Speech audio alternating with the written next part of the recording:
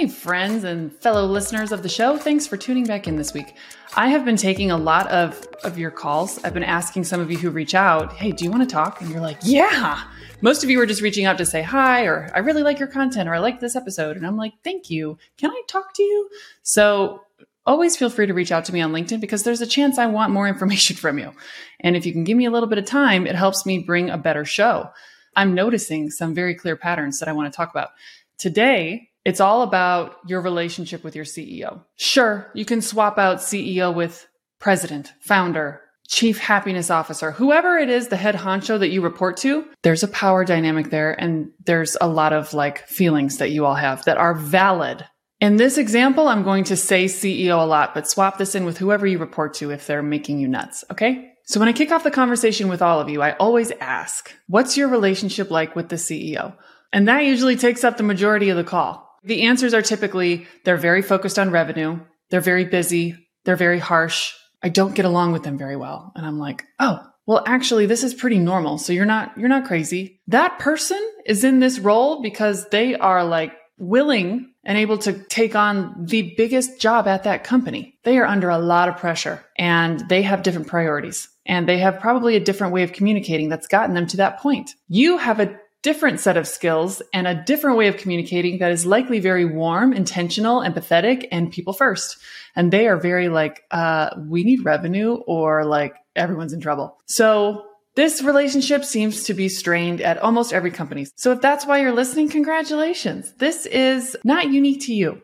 But when the conversation continues to unfold and I ask more questions that must be frustrating that they don't prioritize the people. What have you done to explain to them the concept of people first? Like we talk on the show, people first versus profit or revenue first. And they're like, I haven't. And I'm like, okay, what do they think about the employee hierarchy of needs? And they're like, I haven't shown that to them. And I'm like, okay, I get it because they're not accessible. You're feeling uncomfortable, but it sounds like there actually hasn't been enough work on your side to foster that relationship and build trust because trust is earned. You want so badly for them to trust you and to just let you run. But if you can't show proof of concept or hold them accountable in a way that's respectful, that they start to respect you and ask them the right open-ended questions and build a relationship, a radically candid relationship where you're both not being aggressive, but you're not being ruinously empathetic. Usually it's them being the obnoxious aggressor and you being ruinously empathetic, whatever you say. I know it's tricky because they have so much more power over you, but when they say no to stuff, the answer is not no. The answer is just not right now because you haven't done a good enough job explaining the why. Okay? Remember, kids don't want to be told to brush their teeth. They need to be told, brush your teeth, otherwise you're going to get cavities. And then we're going to have to go to the dentist and they're going to put a drill in your mouth and that's going to hurt a lot. That works with my kids all the time.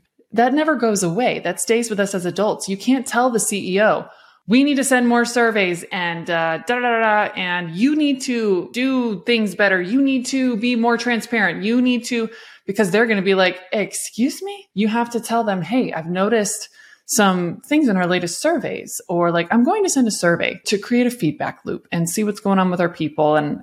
Or you're going to say, I did this survey and this is something I've noticed. And I want to give feedback to you in a safe space to help you see opportunities we can do better, so that we can drive engagement because we're delivering a better employee experience. You have to you can't just be they don't like me, or they're difficult, or they don't get it. You have to keep chipping away and chipping and chipping.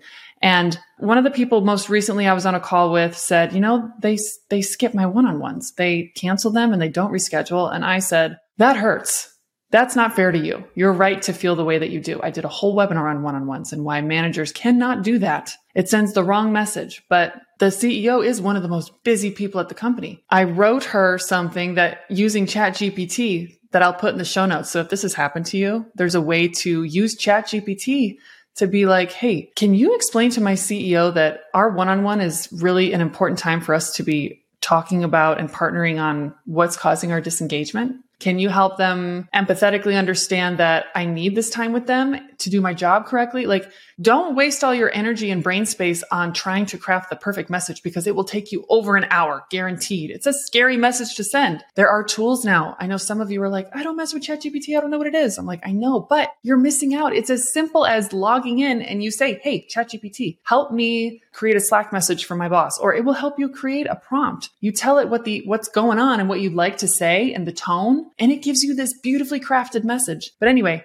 you need to have those discussions with your CEO. It's going to waste your time and it's going to frustrate your CEO if you're sitting there like, well, they don't want a relationship with me. Like, they don't trust me. They don't want to meet with me. So I'm just going to try to drive engagement by myself. It's not going to work. You can't possibly be the only person whose job it is to optimize the employee experience. That is a job for the two of you to be super tight on and meeting regularly. It's your managers need to be like super dialed in, but you can't make your managers be dialed in. The CEO has to. The CEO has to say, hey, managers, we have a management philosophy now, and you're like on the hook for 70% of the employee experience. So if you want teams that like are more productive and like there's like less turnover and you have a happier, more productive team, we need you to be holding proper one-on-ones, or we need you to be an extension of us. And this is what we're doing. We're doing management training. You can't be the one pushing everyone to the people first concept. It has to be led by the CEO because everyone's already looking at them. Everyone's already looking to them to see like what actually does matter. So if you're out there saying like, hey, managers, you're a big part of the employee experience, but the CEO's like, boo, I don't really care. This is woo woo. You're not going to get anywhere. You're going to get so frustrated and they're going to be like, you can't drive engagement. And you're like, yeah, because you're not part of the conversation. You're not bought into the philosophy. So this episode is all about just challenging you to read books like Radical Candor, Fierce Conversations. Use ChatGPT to be like, hey, you canceled our one-on-one, but you didn't reschedule it. I need this time with you. Hey, ChatGPT, help me like riff on like people first versus revenue first and how that matters for both revenue and disengagement, like solving for engagement. Help me like summarize this, and even just send them. You can copy paste it and be like, hey, CEO, check this out. Or like in your meetings, just like have that as notes. You have to show your value. You have to, if they don't trust you, you have to keep chipping away at the conversation.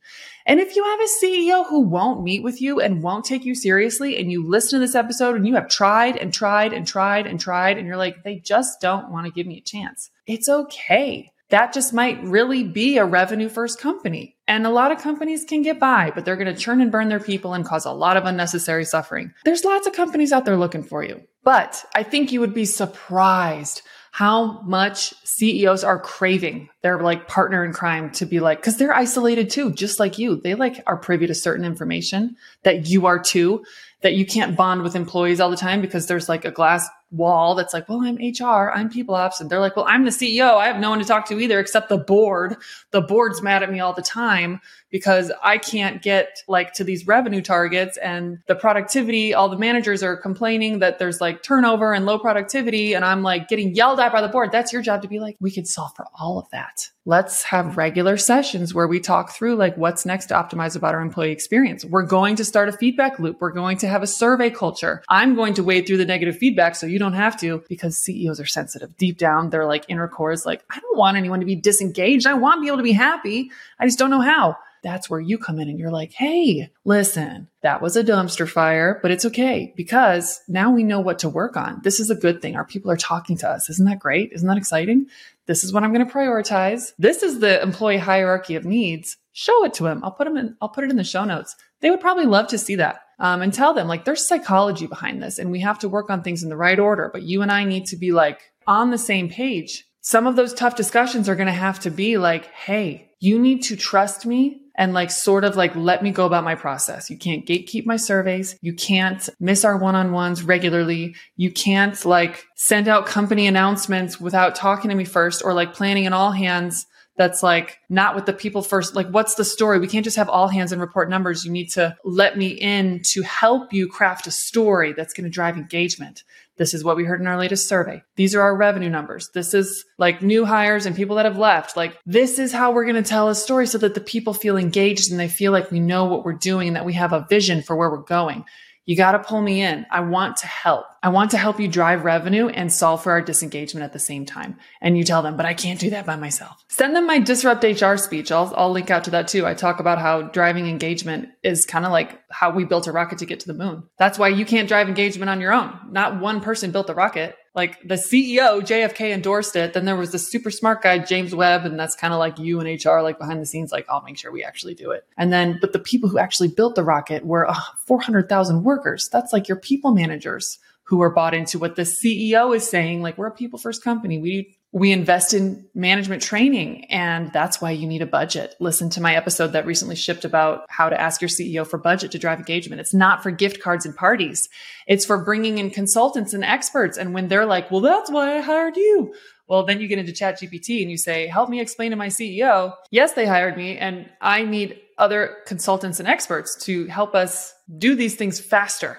I can go become an expert in management training, or I can keep the company together, keep it running, and bring in experts so we can go faster. There's no way I'm an expert. Nobody's an expert in every part of the employee experience. That hire doesn't exist. That person would be so incredibly smart. That's like wild. So use ChatGPT. Work on your relationship with your CEO. If you feel like it's stagnant, it's stale, it's non-existent, they don't trust you, it's just feeling gross and yuck, I will ask you, like, what have you done to provide value recently? To nudge them and say that you want to help, and to foster a relationship, a working relationship where you two are in communication. And if it's dead, it's dead. If it's non-existent, then there's lots of companies looking for you.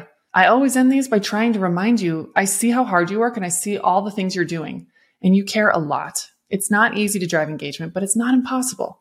You have to work smarter, not harder. This podcast is brought to you by Pingboard, and it's an employee experience platform because you can't possibly be like there for every little mini moment. And there are things you can do to automate and give a good employee experience, from onboarding through what it's like to get the work done and how people get a hold of each other and what's going on, who's who does what, when, where, why, how.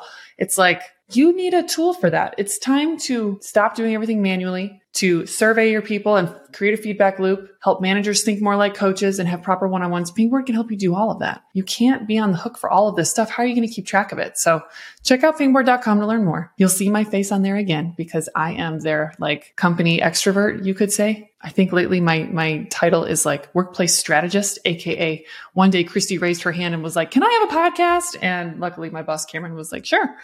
So here we are 2 years later. Thank you for listening. Your job is hard. So you gotta think through, how are you going to conserve energy, but still make a big impact and know what to work on? And a lot of it's going to have to do with these discussions and your relationship with your CEO.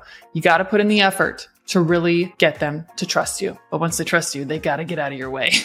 They have to trust you to make some hypotheses. And that's another episode. But thank you for listening, and I'll see you next week.